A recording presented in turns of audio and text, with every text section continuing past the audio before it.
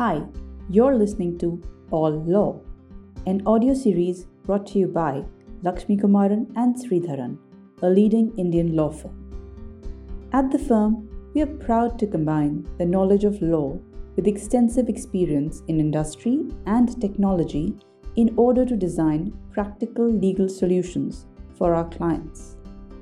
This podcast series is a part of our knowledge sharing initiative where we will discuss notable judicial and regulatory developments and analyze the business implications of the law as it evolves in India.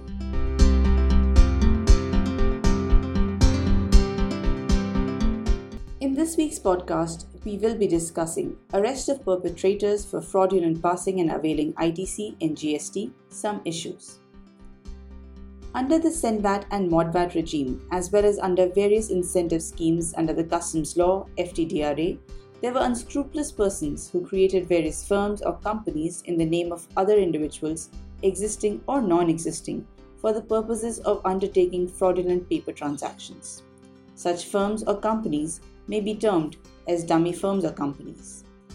Under the SENVAT and MODVAT schemes, invoices were issued in the name of such companies to pass on credit of duties and taxes without payment of corresponding duties and taxes to the government. In fact, no goods or services were supplied in respect of which invoices were issued. The individuals who were employees, partners, shareholders, or directors of such firms or companies were held responsible if any of such fraudulent transactions were unearthed.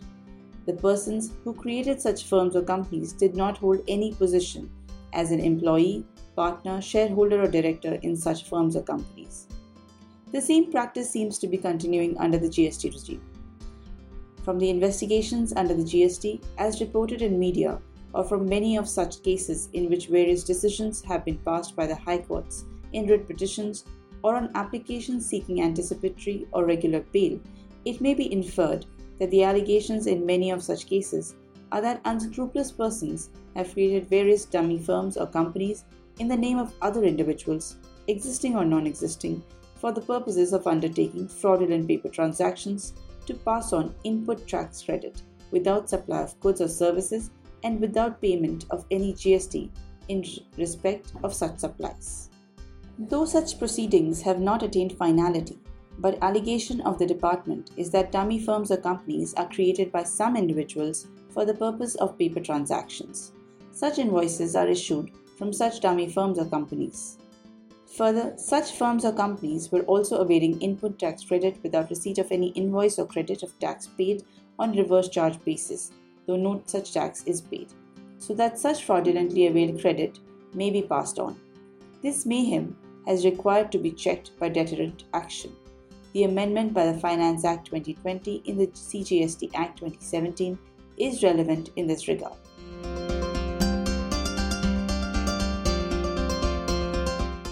The offences and punishment are provided under Section 132 of the CGST Act as well as SGST or UTGST Acts. The following clauses from the unamended CGST Act 2017 are relevant. Section 132. Punishment for certain offences. Subclause 1. Whoever commits any of the following offences, namely B. Issues any invoice or bill without supply of goods or services or both in violation of the provisions of this Act or the rules made thereunder, leading to wrongful availment or utilization of input tax credit or refund of tax. C. Avails input tax credit using such invoice or bill referred to in Clause B. From the above, it may be noted that the offender was whoever commit the offences listed under Section 132, Subclause 1. Further, Clause L of Section 132(1) lists whoever attempts to commit or abets the commission of any of the offences mentioned in Clauses A to K of this section as an offence. The plain reading of the above provision makes it clear that the above referred dummy firms or companies or the employees, directors, shareholders, partners of such firms or companies from which such fraudulent invoices were issued may fall under the clause whoever commits in respect of the offences listed under Clause B or Clause C. However, the real perpetrators who created such dummy firms or companies from behind the curtain, as explained above, of such offences might not be covered under clause whoever commits in respect of offences under clause B or clause C before amendment. This interpretation is further supported by the fact that the Finance Act 2020 amended the provisions of section 132 subclause 1, and now the amended provision has also expanded the scope to include whoever causes to commit and retains the benefits arising out of any of the following offences. Further, the Finance Act 2020 also amended clause E by removing clause fraudulently avails input tax credit and amended clause C by inserting the clause fraudulently avails input tax credit without any invoice or bill.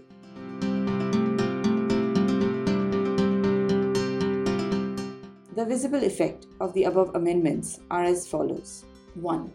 Under main body in subsection, the actual perpetrators of offences, if the department proves that the benefits received for such invoices is retained by them, are included.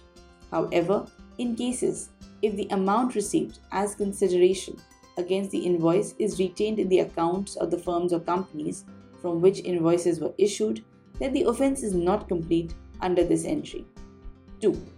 Fraudulent availing of input tax credit without any invoice or bill is now covered under section 132. Even such actual perpetrators may not be penalized for commission of such acts prior to insertion of subsection 1A in section 122 of the GST Acts. The GST Act classifies some offences as cognizable and non-bailable and other offences as non-cognizable and bailable. According to section 132 subclause 5, offences specified in clause A or clause B or clause C or clause D of section 132 subclause 1 are punishable under clause I of that subsection shall be cognizable and non-bailable.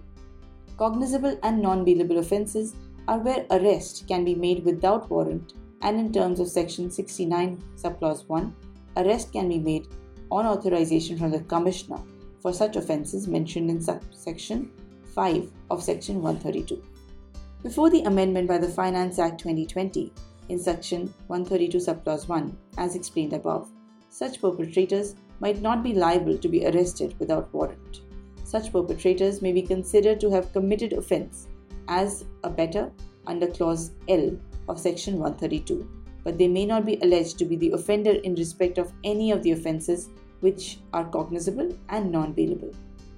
At the same time, a question may arise as to whether the clause and the phrase "and retain the benefits arising out of" is also applicable to, in quotes, whoever commits.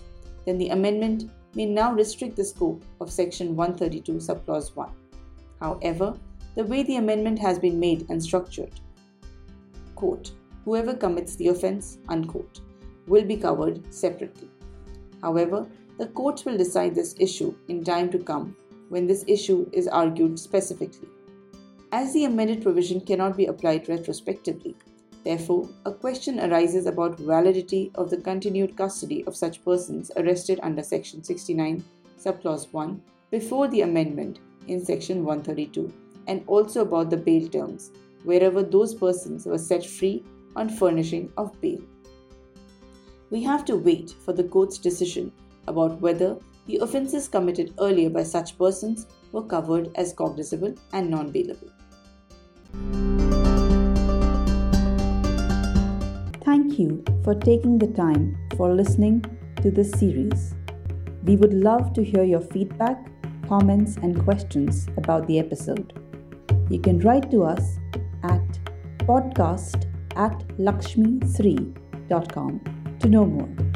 You can even suggest topics for future episodes you'd like to hear more about. Do check out our website www.lakshmi3.com, which has been linked in the episode description below to keep abreast with relevant legal updates. We hope you'll join us next week.